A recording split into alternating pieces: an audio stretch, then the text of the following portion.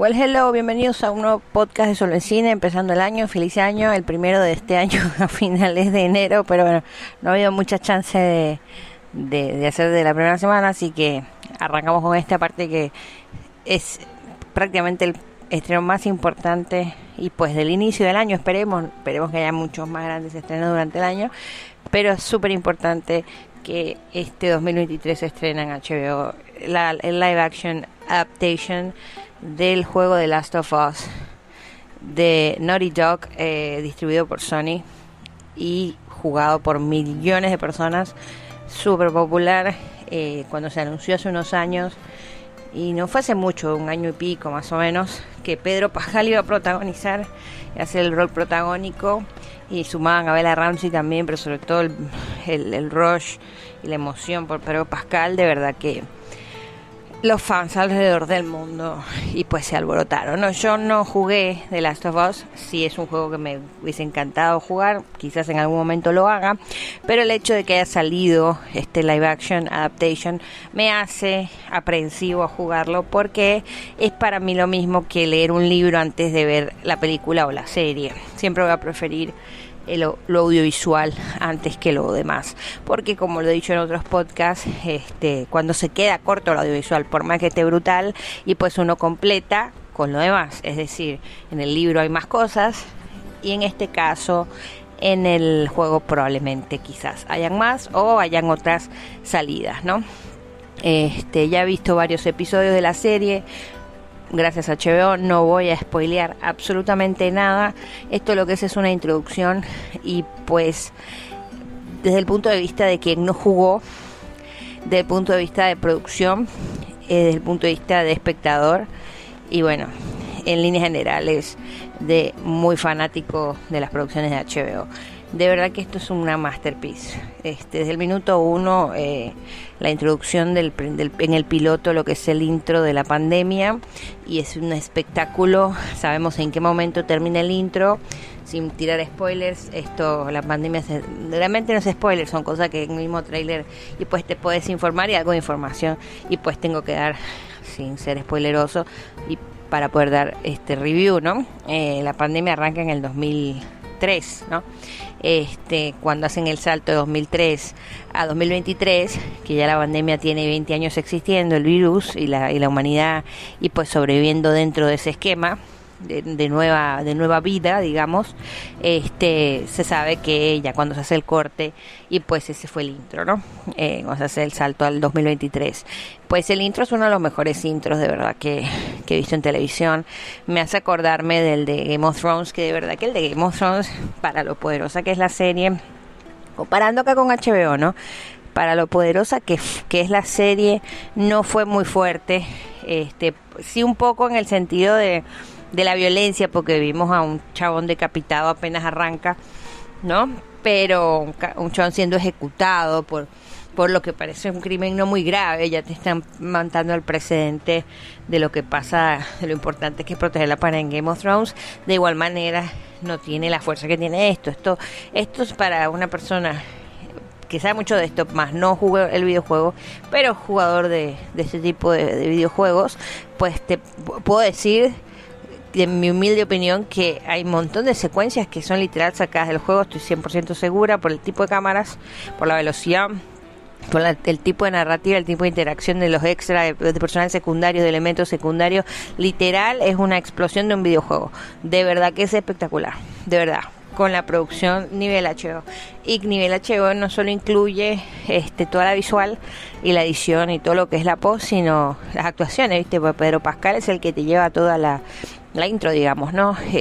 Pedro Pascal y la hija de Tandy Newton, que no recuerdo el nombre de la pibita, pero es una divina, la que hace de hija de Pedro Pascal. Tiene una buena escuela actoral la piba y es muy expresiva, y de verdad que ese intro es muy brutal.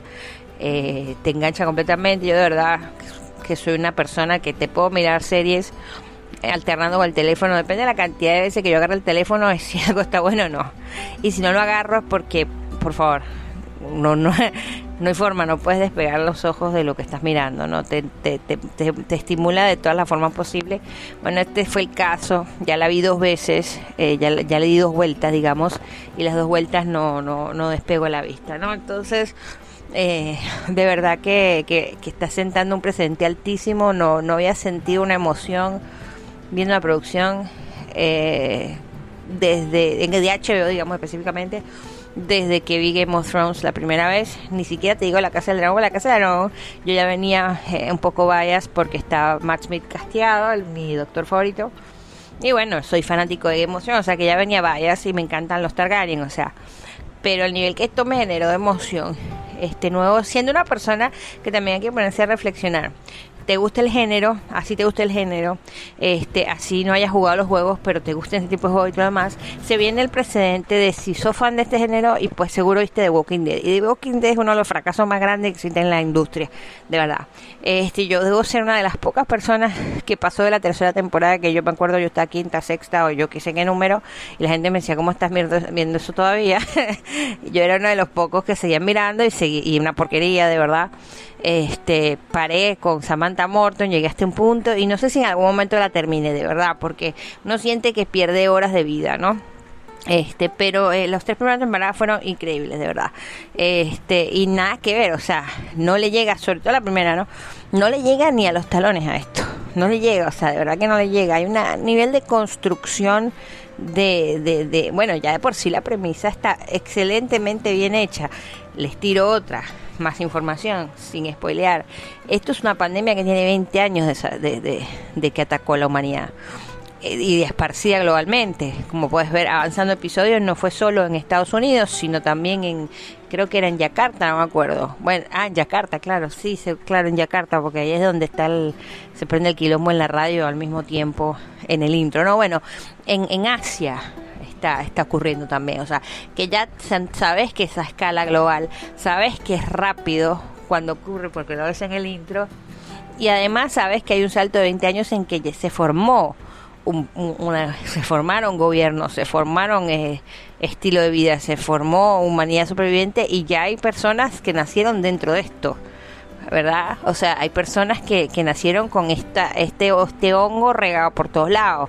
Ya su sistema inmunológico, su cuerpo es distinto. O sea, hay toda una cantidad de elementos increíbles que ya de por sí en la historia original son espectaculares, que en comparación con The Walking Dead, que es un desastre, que ocurre el accidente, Rick queda en coma, no se sabe, unos meses está en coma, yo qué sé, no me acuerdo cuánto tiempo, explota el brote, salen los zombies por todos lados y él empieza a avanzar. Sí, fue muy interesante porque estábamos en el primerísimo primer punto de vista de la persona.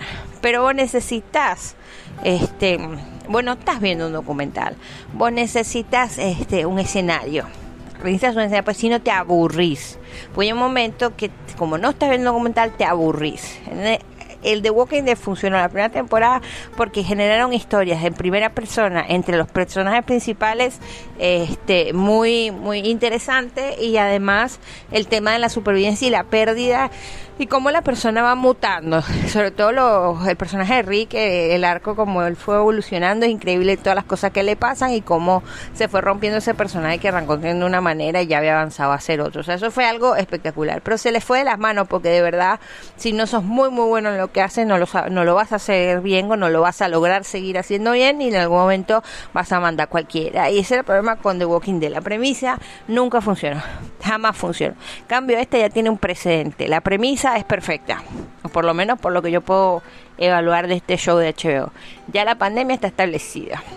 No es una pandemia, no puedes llamar algo una pandemia cuando tiene 20 años existiendo. Es un escenario, ya está, forma parte de la vida, no lo pudiste exterminar nunca. Hay que ver si después de 20 años de pasado algo así vos podés exterminarlo, podés tener alguna solución, vos podés revertirlo. O sea, toda la cantidad de respuestas o ni siquiera preguntas incógnitas que presenta esto es otro nivel, y te hace reflexionar de cómo debería ser realmente este género, ¿no? Y no me sorprende para nada que videojuegos siempre la tengan más clara que la misma creadores de cómics o los mismos creadores de material audiovisual, digamos, directo, ¿no? No me extraña más mío, porque en el videojuego hay que desarrollar muchas cosas, porque como el videojuego es la persona la que está interactuando y tiene que tomar la persona las decisiones, hay muchas cosas que son instintivas, entonces tú tienes que poner mucha información para que esa persona se pueda mover en ese juego y pueda desarrollarse y pueda entrar dentro de los arcos y pueda o sea, si tiene unas 2 salidas la resolución de algo está bien, pero si le quieres dar un mundo abierto y expandirle más y que sean mayor cantidad de resoluciones o un tema de decisión, es muy complejo hacer el videojuego, es complejísimo y se nota que esto está basado en un videojuego precisamente porque ya la premisa de por sí, a pesar de yo no estoy spoileando si está súper desarrollado o no en lo que he visto ya de la serie, ya solo el antecedente, solo en el intro es bastante grande. El precedente de lo que se viene y del escenario en el que estamos viviendo es impresionante, de verdad. Thumbs up HBO. Esto le va a cerrar el pico a muchísima gente con respecto a este género. Espero que rompa el techo de vidrio y que finalmente no puede no existir premios para esta serie. De verdad, la actuación de Pedro Pascal es increíble, Bella Ramsey buenísima, de verdad que hay muchos actores más también, todo lo que es toda la producción. O sea, yo de verdad espero que este sea otro techo de vidrio que se rompe en estos géneros fantásticos y de ciencia ficción que tienden a no ser tomados en cuenta o respetados por las academias que premian, ¿no?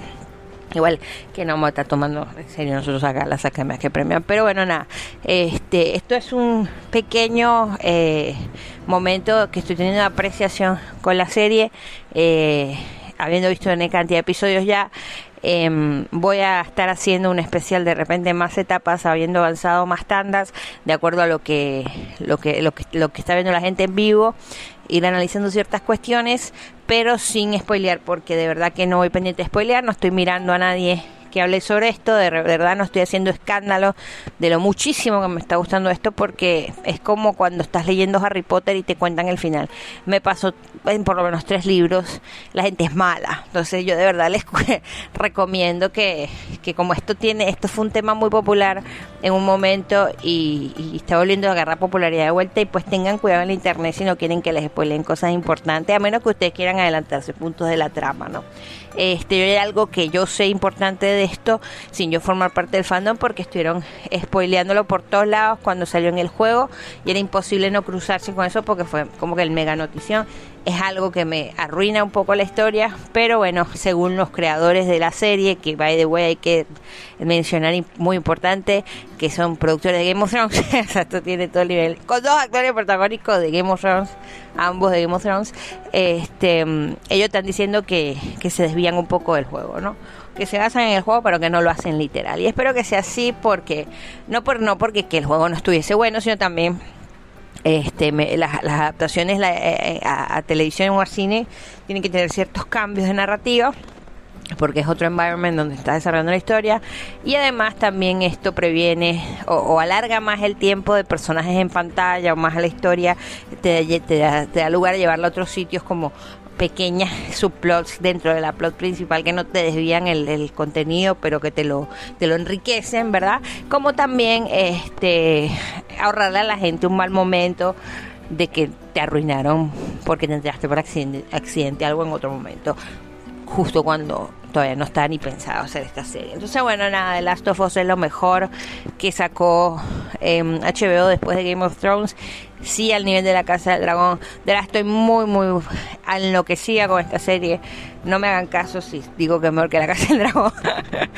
no puedo estar comparando. No, porque hoy veo La Casa del Dragón de vuelta y me callo, ¿viste? Soy re fan. Lo que pasa es que esto me voló la tapa. De verdad que esto está impresionante. Pedro Pascal es una gema.